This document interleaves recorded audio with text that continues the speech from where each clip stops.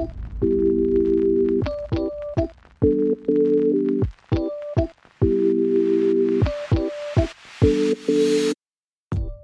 welcome to the Freedom House Church Weekend Message. Today, you'll be hearing an exciting message from a communicator on our teaching team. Whether you're just waking up, on your way to work, or going for a relaxing evening walk, we know this message will equip you to experience Christ's freedom today and every day. So enjoy.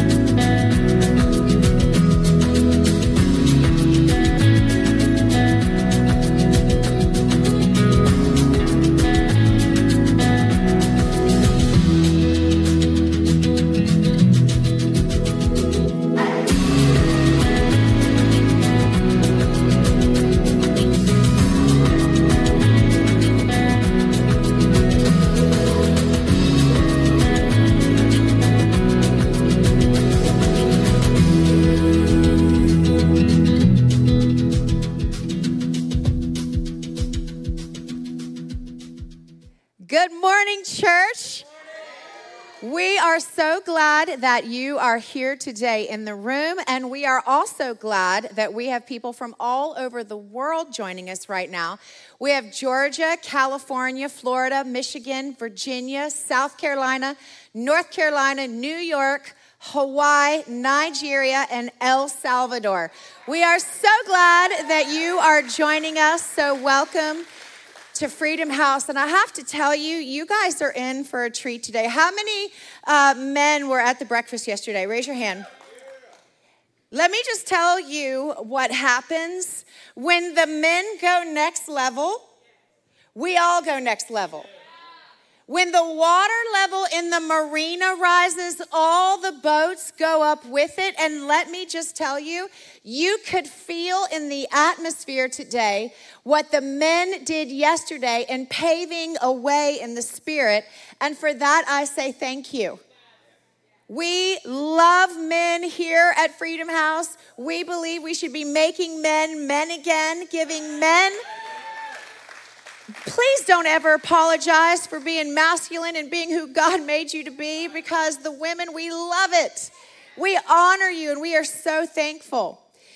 And because of all that happened yesterday, we got to come into church today, and we felt a shift in the atmosphere, because the atmosphere of expectancy is the breeding ground for miracles. And I believe that miracles are going to happen today in the name of Jesus. Now, you might think we have a special guest speaker with us today, but he's actually Uncle Roger. He's part of the family. But I just got to tell you something before he comes up here and speaks. Last year, or I should say, was it 2021? 2021. He was approached by the FBI, and he was told that Antifa, because he lives in the Seattle area, right? Dead silent. Seattle. Summer of love. So he lives in the Seattle area, and the FBI said, we want to let you know that you've been targeted by Antifa, and they want to take you out and your family out. They want to burn down your church and all of their campuses. And on top of that, they know your kids' addresses, and they know your staff, their addresses at your church, and they're going to burn everything to the ground. You've got to figure out what you want to do. Now, some people may have stopped preaching the gospel. Some people may have backed up and said, hey, guys, we're just going to have to pack it up. Pastor Roger didn't do that. Pastor Roger stood. Now, the FBI told him that he needed to start wearing a bulletproof vest, which he did, but he did not stop preaching the gospel because the radicals came after him, right? The bullies. The same time that is going on, he is diagnosed with cancer. The same time, pulls him into another fight, right? So he goes and he has an aggressive surgery to try to combat this cancer, and looked like things were going great. And then about a month before he was supposed to be here at Freedom House, he gets a call from the doctor that his levels have gone back up. And we gave Pastor Roger every opportunity, because he had to start treatments. We gave him every opportunity to not come and be here for our men's event yesterday, and to not come and be here this Sunday morning at Freedom House. And he looked at us like we were nuts. He was like, do you think I'm going to let cancer stop me from doing the call of God on my life? Just like Antifa was a cancer that came in and tried to stop his city, and he said, oh, heck to the no. When the same thing tried to come and hit his body, he said, absolutely, I will not bow. So I want you to know today, church, that if Pastor Roger can fly across the country after going through the treatments and all that he's been battling this past year, he might have a word from God for us today, that if we open up our ears, if we tune in to what the voice of God has to say, I believe something in the atmosphere will shift. I believe something in your situation will shift. So Freedom House, I want you to jump up on your feet, and I want you to give it up for Pastor Roger Archer.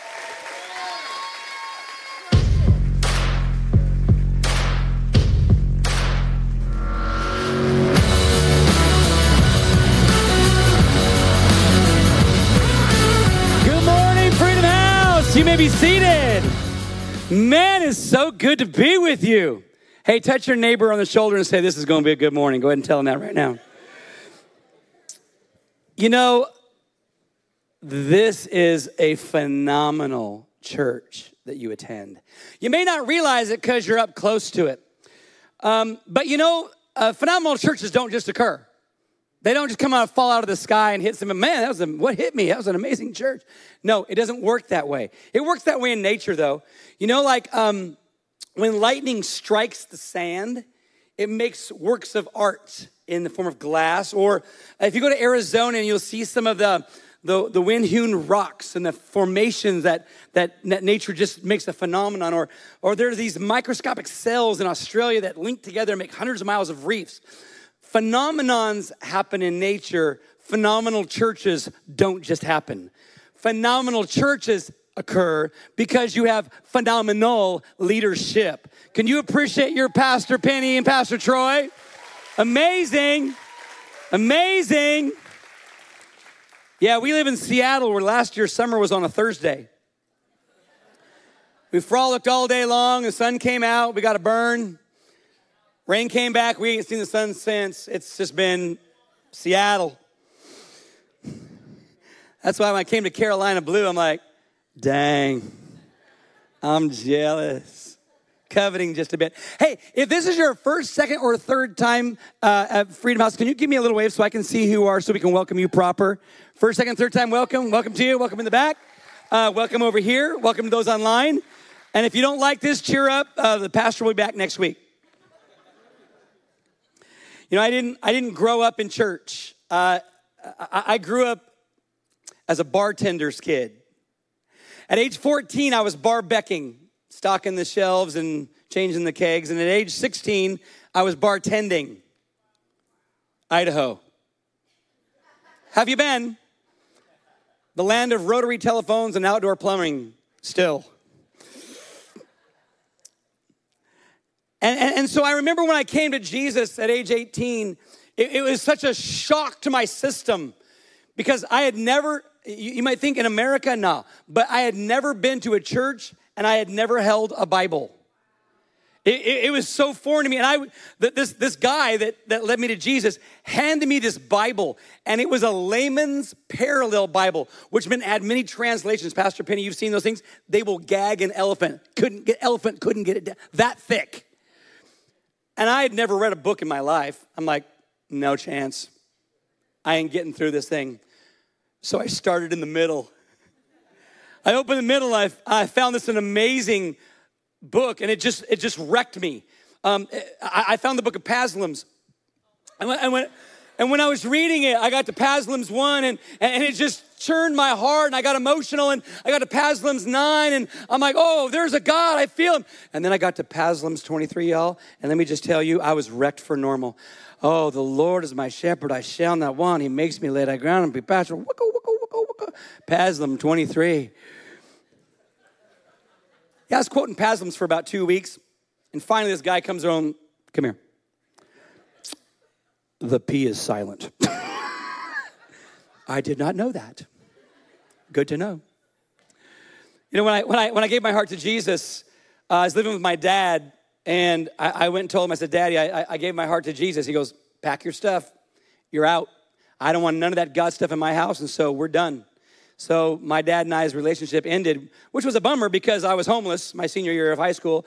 And then I also lost my vocation. And that's a kind of important deal when you want to go to college. And so the guy that handed me the Bible said, this book has relevant answers for today's tough questions. So I went to the index, tried to find answers for my tough questions. I found the book of Job. And when I got there, I was in mild depression by chapter 3. May I just assume that you don't know anything in here? Can that be my basis for this morning? Because maybe some of you are real biblical scholars, or you think you are, and you know everything. But maybe you're like me, and this book was super intimidating to you. Now, this book is one book made of 66 smaller books written by 40 people over 2,500 years, which is amazing because it's seamless. It reinforces itself over 2,500 years, 40 different authors. The first books are called the Old Testament, 39 books written before the birth of Jesus. And the last part of the book is the New Testament, called the New Testament. 27 books written after the resurrection of Jesus.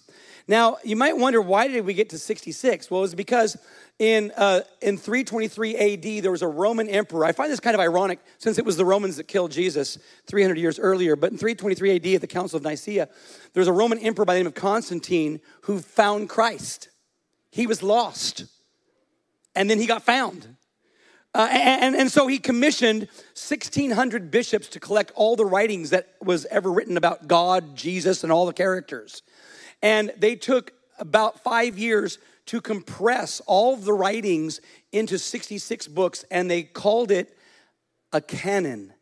The canon in the Greek word means measuring stick. So you want to know how to measure your life? Right here. This is how you measure your life. So the canon is closed. Nothing can be added. Nothing can be taken away. So sorry, Joseph Smith. Yeah, you out. This book is not a book of history. This book is it's a womb giving birth. It's a lung giving breath. Because it says about itself that it is alive and active, and it's full of life and power. Someone say it's good to have God's word handy. I'm a military brat. My dad was in the Navy. Any military folks in the house this morning? Can you appreciate our military? Appreciate you all so much. I was headed to West Point. I had my congressional letter, and I was going to go serve our country. Like all my family's military. There are 2 Congressional Medal of Honor winners in my family tree, which is the highest honor bestowed upon military servicemen and women. But I'm always fascinated by the mottos. The mottos. The Army. How many Army folks? Any Army? Army strong. Is that you got a tat somewhere, don't you, right? Army strong. Yeah, it's all over. How about the Navy? Any Navy folks? Navy? All right, Navy. Forged by the sea. Sounds like Aquaman, the movie, you know? How about the Marine Corps? Any got Marines? Hoorah. Semper Fi. Always faithful. I love that. Always faithful. How about some Air Force? Got any Air Force folks? Air Force. All right. Aim high, fly, fight, win. That's so cool, man. But you know who doesn't get much love? The Coast Guard. Now, why y'all giggling about that? The Coast Guard. But, yeah, the Navy girls laughing about the Coast Guard people. I love that. But their motto is my favorite of all. Their motto, so others may live. So others may live. You know something about hurricanes here in North Carolina, yes? And so you know when the wind blows 73 miles an hour, that's a class 1 hurricane. And it goes up to class 5 when it gets to be 173 miles an hour, that's a class 5 hurricane. When all other branches of the military are grounded because of strong winds, there is one branch that goes out irrespective, and it's the Coast Guard. In 2019, there was a horrific hurricane that destroyed the Bahamas. $7 billion of damage. The winds were blowing at class 2 hurricane gusts. The Coast Guard got the call. There were 107 people that were stranded and needed rescuing, and the Coast Guard went out. They went out to go rescue and save lives so others may live at the cost and the risk of their own. And don't you know, they retrieved all of those that needed help, and they found them and brought them home. The title of my message this morning, Search and Rescue. Search and rescue. Because the reason, not a reason, the reason Jesus came to the earth was to seek and to save those who are lost. That's what Jesus said himself. For the Son of Man has come to seek and to save those who are lost. And we are all in needing of search, and we are all in need of rescue. I'm going to be reading from Luke's Gospel, chapter 15, in the next 26 minutes and 14 seconds today. You are going to be lit up by the electric word of God, not by the humor or the clever colloquialisms of a speaker or communicator. The word of God has got something for you today. I flew all the way across the country so that you can get juiced by Jesus. Now, I find it interesting in John's Gospel. Now, the first 3 Gospels are called the Synoptics, because there's 90% original material of all the Gospels. Man, when I was reading through the Gospels, Pastor Penny, I was like, I wonder if the whole side of the book is going to read the same. I thought they needed some creativity. The Synoptics have 90% original material, but the Gospel of John has 90% original, different than the Synoptics. And I like what John said when he said, Jesus never taught without a story. Isn't that interesting? Jesus only always painted word pictures. He didn't take this book and try to jam it down someone's throat with theology. He was, consider the lilies of the field. How about the birds of the air? There was a man that had 2 coins. I mean, Jesus was always telling stories. And when he comes to Luke chapter 15, I like how it starts out. So Jesus told them this story. He said, if a man has 100 sheep and one of them gets lost, what will he do? Won't he leave the 99 others in the wilderness to go and search for the one that is lost until he finds it? You know, when I was in high school, I was that kid that you would say, don't even bother inviting him to church.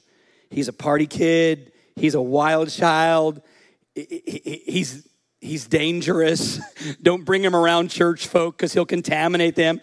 And so quite literally, I never got invited except for this one pesky, annoying gnat of a girl.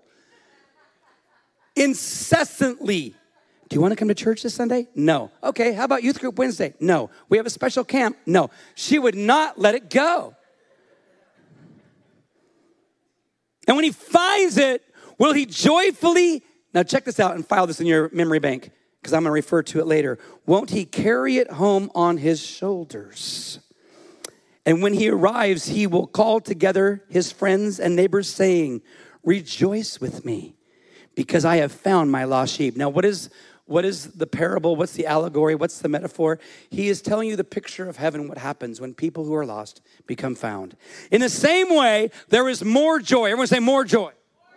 There is more joy in heaven over one lost sinner who repents and returns to God than over 99 others who are righteous and haven't strayed away. Father in heaven, we thank you for your word. It's alive and active. Let the indelible impressions of your fingerprints be massaged on the tapestry of our soul. God, I pray that you would help us not just be stirred, but be changed by your word. If you agree with that, would you say yaman, which is Jamaican for amen, in case you were wondering. As I was considering this message, and I was considering about the search and rescue mission that Jesus is on so others may live, I was thinking about the different paradigms we find ourselves in the stations of our life. Because how many know that life, well, you may not know this. I'm just going to tell you this. I'm 57. I know stuff. I'm going to give you life. Here it is. It's in a triangle. Your life is either in a mess, coming out of a mess, or going into a mess.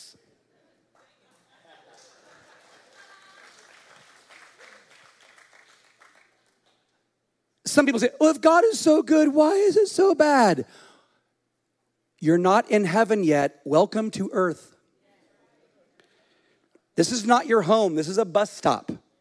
Your roots need to go up, not down. Because Jesus wants you to be rooted in him.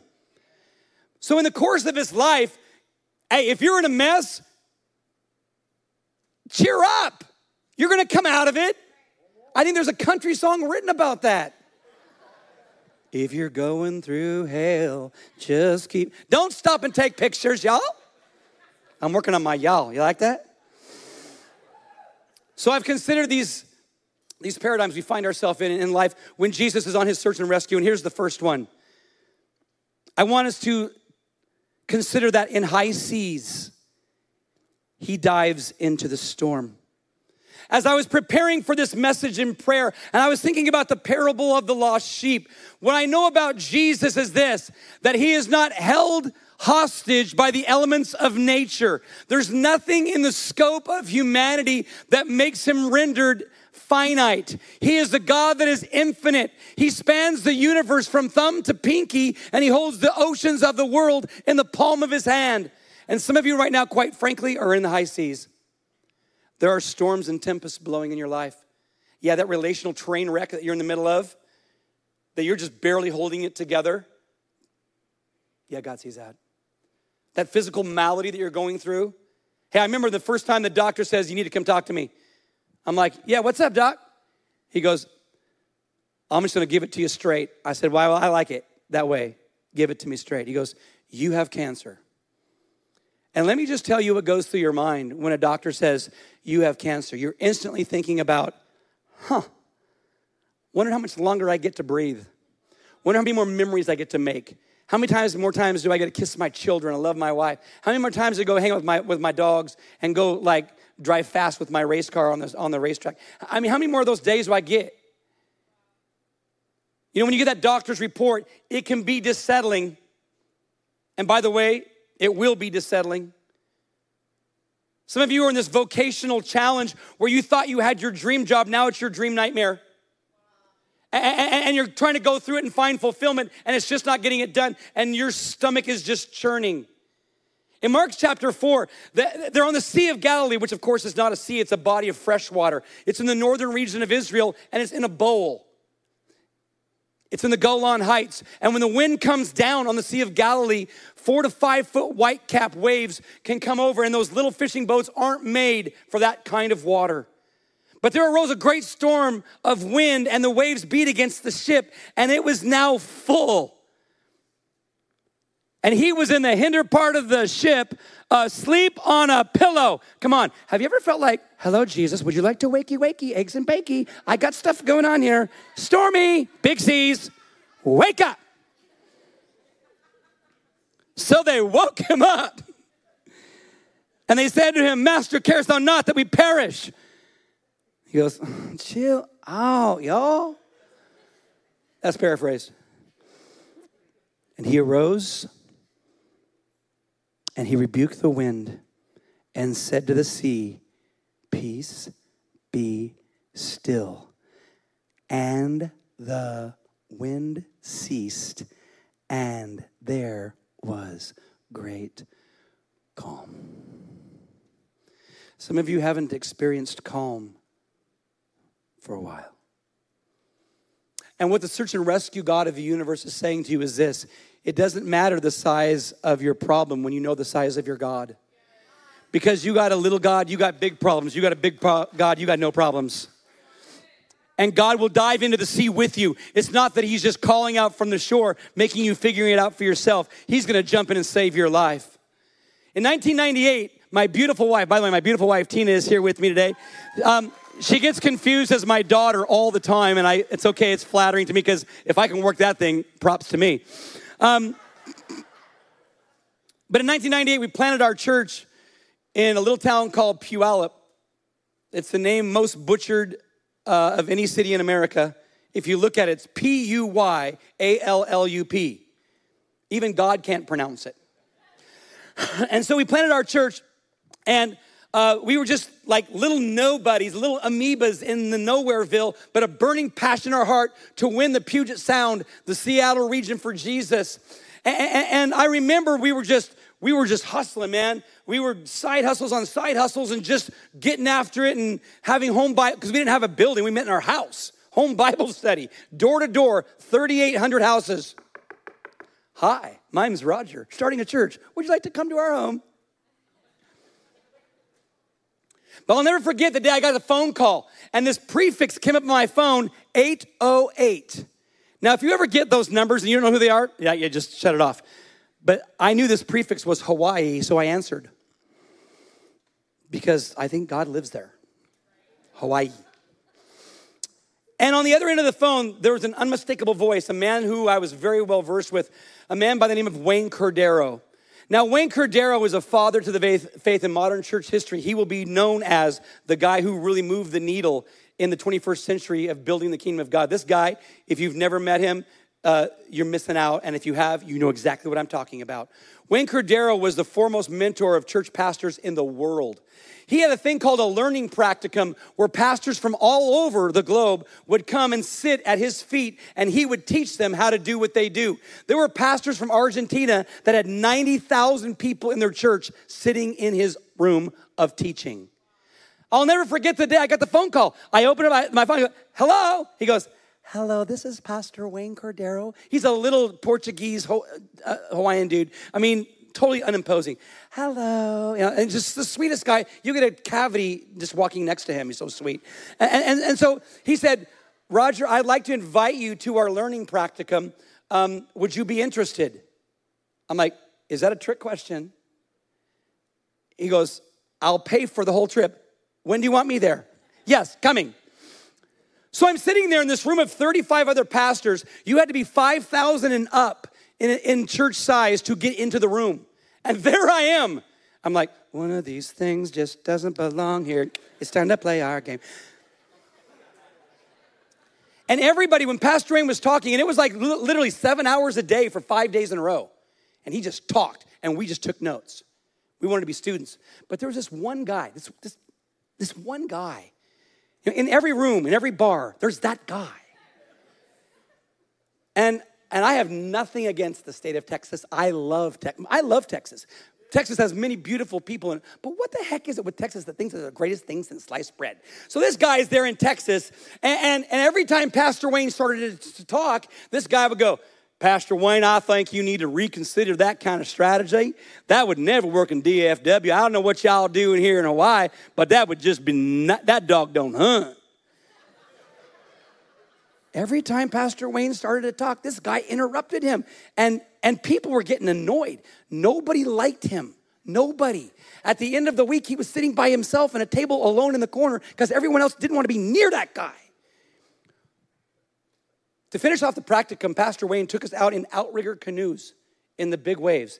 And he said, okay, everyone, you're going to have to wear a life jacket now because there's going to be big waves. And we want you to really row on the other side of the canoe because if you paddle on the same side, you will flip it and you may die. So we get out there on the beach, and this Texican gets handed his life jacket, goes, no self-respecting man from Texas ever wear one of those sissified things. I ain't gonna wear that thing, no chance, no how. Okay. We get out there about a mile offshore off of Honolulu, and it's rolling, man. It's like 4 or 5 feet. The dude puts his paddle on the wrong side of the outrigger, digs it, flips the outrigger. We're in 30 feet of water. Dude ain't got a life jacket, and the dude can't swim. And everybody's like, do we just let him go? And I had this convicting thing in my, oh God, I'm a trained lifeguard. Fine. Over the side I go. I get over to him, and I get him in a cross-chest carry, and I'm trying to get him to a boat. And you know, drowning victims, when they're struggling, they're panicking, and they'll pull you under. And so you know what they teach you in lifeguard training is that you got to punch them in the face. Twice. And the Holy Spirit, after I was debriefing in my mind, said, yeah, Roger, and yeah, you're the guy from Texas.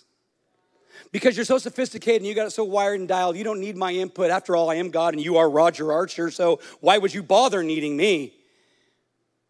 You know what I found to be comforting in my soul is that Jesus comes to the bow of the ship with his shepherd garb on, and he just says, peace be still, let there be peace. And Roger, no matter what, I'm coming after you. And when you're in the storm, you're not in it by yourself. Isn't it good to know that there's a God that sees, knows, hears, and cares, and loves us? Maybe you're not in a storm, but maybe, just maybe, you're on a high mountain. You're on a high mountain. Can I just tell you, on the high mountains, yeah, he braves the terrain.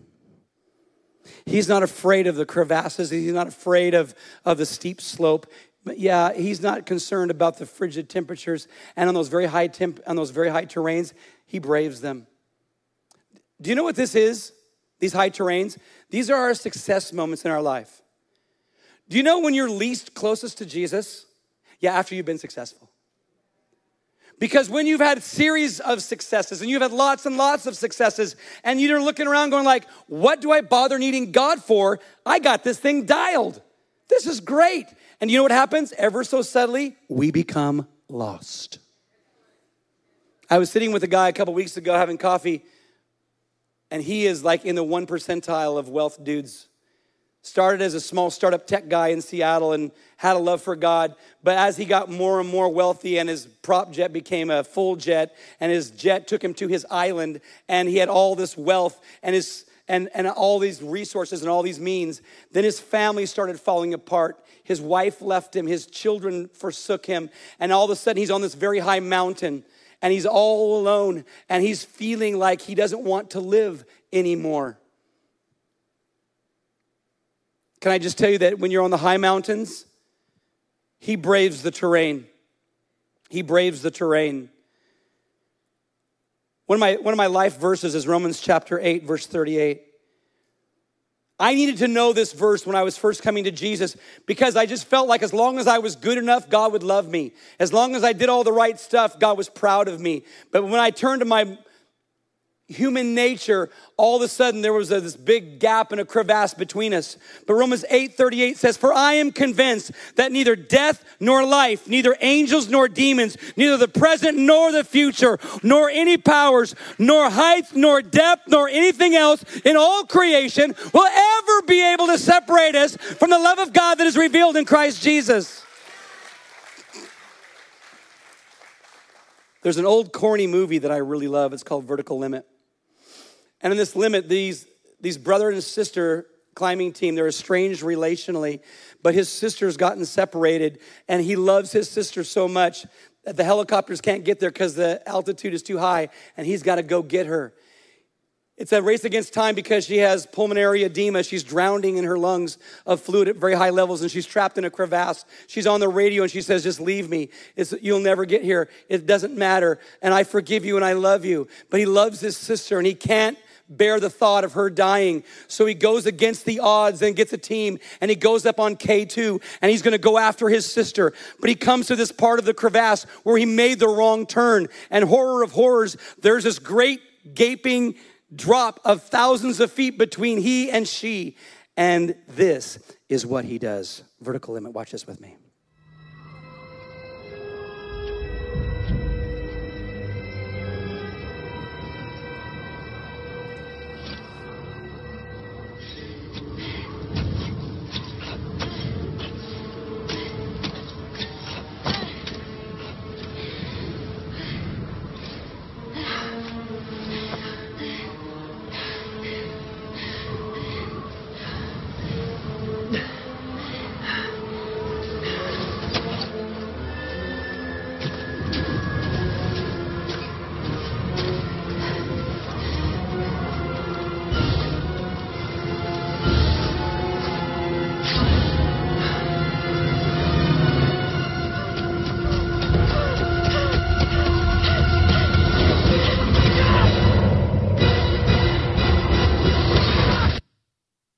Can't you just see Jesus?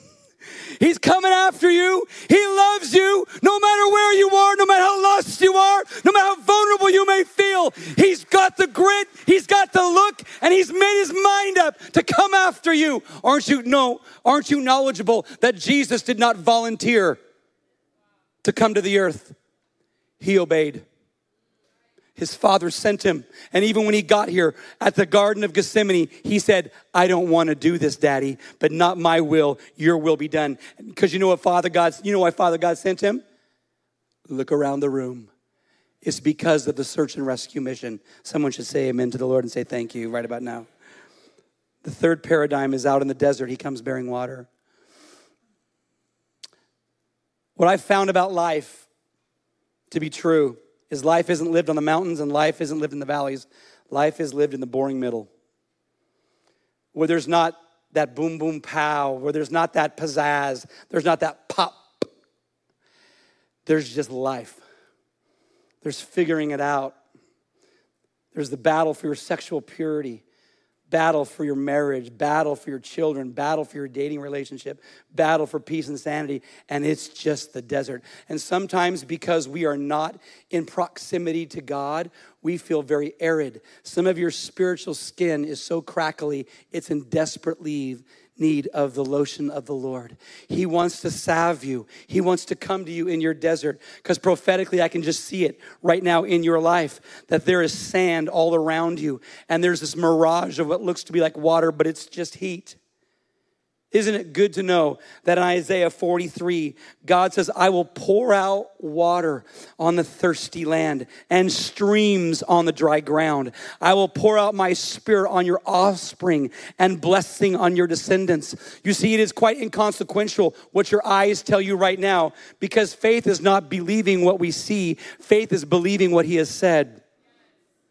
And for some of you that are in the desert right now, may I bring encouragement to you. Maybe your relationship is so dry, it's so flat, there's no spark. The God of the universe can breathe into that relationship and bring it back to life. Maybe there's just no fulfillment in your career path, but God can breathe the breath of God. Do you know that there are two words for the breath of God, and both of them are nautical terms? In the Old Testament, it's the word ruach.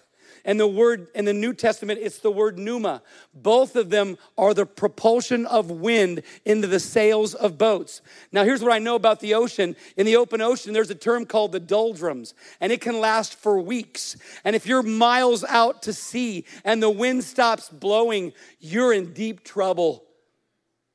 And sailors would often look up to the flaps of the sails, praying for the wind to blow. And when it didn't blow, they would get scurvy, a condition without citrus, or they would die of absence of food and water. Some of you right now, you're in the open sand of life, and there's no wind flapping in the sails of your soul. But if you would call out to God, the ruach and the pneuma of the great I am will blow into the sails of your soul and give you authentic propulsion, not something you would have to manufacture. You don't need a hookup. You don't need a shoot up. You don't need to snort up. You need to worship. And when you begin to worship God, there is something powerful that comes from the breath of God.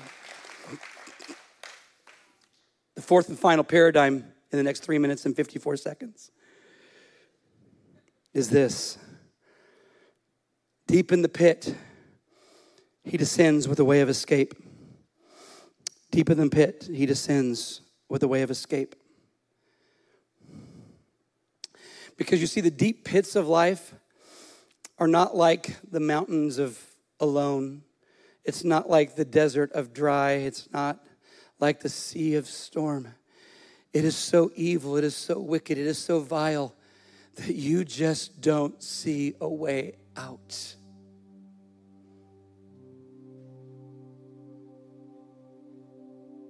At age 18, I sat in my bedroom with my .30-30 rifle across my knees.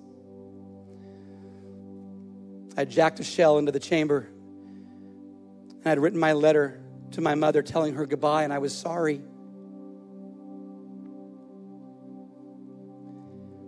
At age 9 through age 12, I was molested by my uncle, my dad's brother. And that'll really mess up the way you see the world.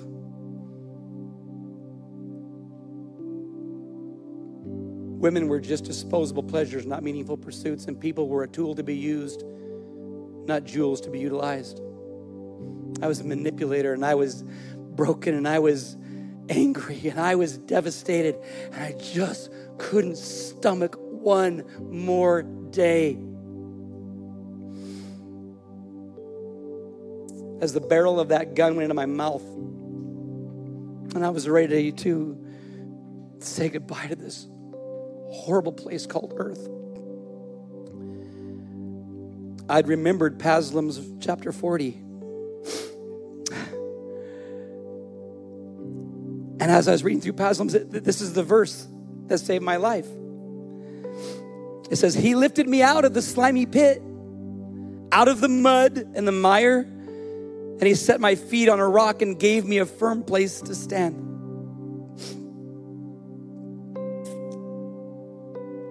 I don't know what dark pit you're in, but here's what I know. He'll come after you. He will search and rescue you till your last breath. It's the nature of our God. He's a God that's a finder. He finds lost people. Now, maybe you're a follower of Jesus, but followers of Jesus can lose their way. You see, you're either a follower of Jesus or you're a seeker of him. Those watching online, those watching here in the room. One of two camps, and we all in the same boat, pulling on a different oar, hopefully paddling on the correct side of the canoe.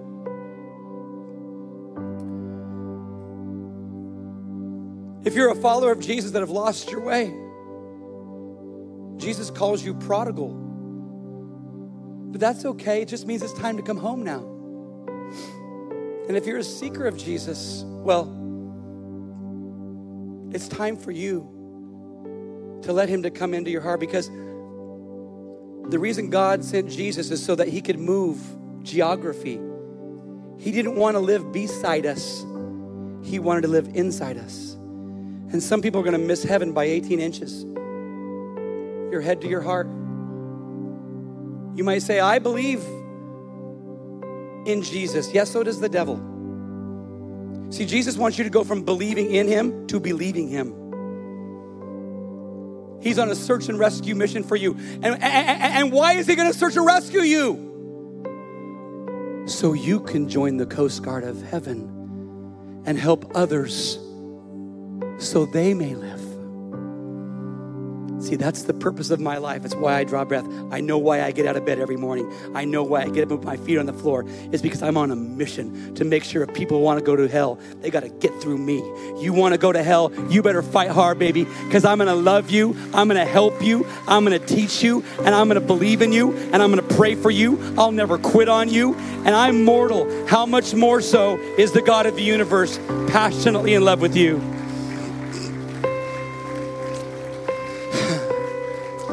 I want to invite everyone, if they would, to bow their head and close their eyes before Jesus. It's only 12:30. You're going to beat the Baptist to the restaurant. It's okay.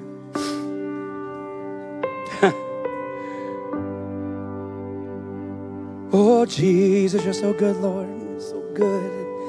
You're so good, Lord. You love your people. You love your people, Jesus, Jesus, Jesus. You love your people. Jesus, you love your people, Lord. Love them, love them, love them. This morning, if you're within the sound of my voice and You've gotten lost. You were once a follower of Jesus, but either the storm or the desert or the mountain or the pit has taken you off course. And it's time for you to come home now. It's time for you to come home. And maybe, just maybe, you've never invited Jesus into your heart. Hey, I remember the first time for me, it was the weirdest thing in the world and the best thing in the world all at the same time. But if you want to have Jesus come into your heart, this is your window. This is your moment. So in a moment, you're going to hear the word now. And when I say now, that's my invitation for you to put your hand high into the air. And you're going to serve notice to hell that you'll be his puppet no more. And you're going to put your hand in the air and you're going to serve notice to heaven. I'm your child. You're my father. And I'm going to heaven. And I'm going to bring others with me. I hope you're ready for that word now. Because that word now is coming.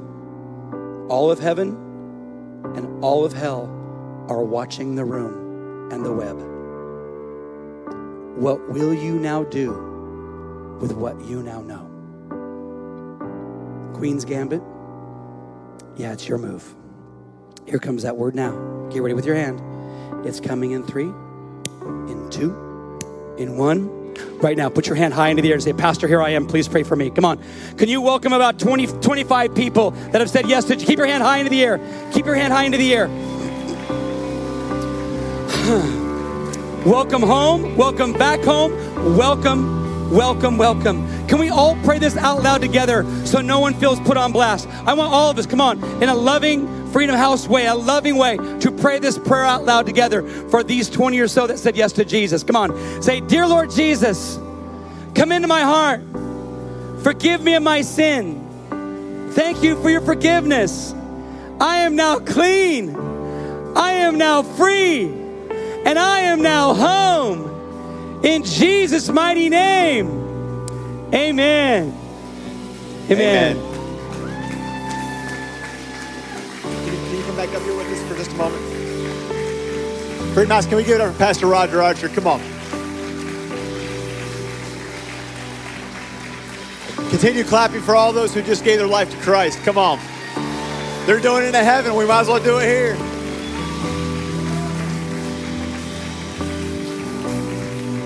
So as Pastor Penny said earlier, he's still battling. And I want to come alongside him. And I want you guys to extend your faith toward him also, because we're going to pray over him. God's got mighty works ahead of you. Ahead for you. There's campuses coming. There's people's lives going to be changed. This wasn't just a one-off. You're going to travel the world preaching his name. And lives will be changed. He's not done by a long shot. Heavenly Father, we just come to you right now, Lord. We just pray life over Pastor Roger. Lord, I just pray you remove sickness from his body right now in the name of Jesus. From the top of his head to the soles of his feet, God, we just pray that by your stripes he is healed. Absolutely. Lord, we believe your word. It will not bring back void. And right now, as we agree, God, it shall be done in the name of Jesus, that he is whole and healthy. And Lord, that his days are so numerous ahead of him, God. So many lives are going to be changed, Lord, because he's going to be your conduit, Lord. The message is going to come through him, Lord. The message of the Lord, that the Lord loves them, that the Lord died for them and was raised for them. And Lord, just like you turned his life around, so many other lives are going to be turned around, God. Lord, I thank you for his life. I thank you for his obedience to follow you, God. I thank you for the word that he brought here at Freedom House today, God, and the lives that were changed. For all those coming, God, that you're going to put in his path. I thank you that you're organizing that right now as we even speak, God. As he gets on the plane this evening, God, you're putting somebody beside him, Lord, that needs to know about you. Thank you, Jesus. We thank you for it, Lord. I pray blessing over his church, Lord, over all of his leaders and his congregation, God. Lord, I pray it continues to expand and they be the the tower, the lighthouse in a dark place, God, that people will run to. And lives will be dramatically changed in that city because of his church and his obedience to you. We praise you today, Lord, and we thank you that you are the almighty physician. In Jesus' name, amen. Amen, amen. Woo!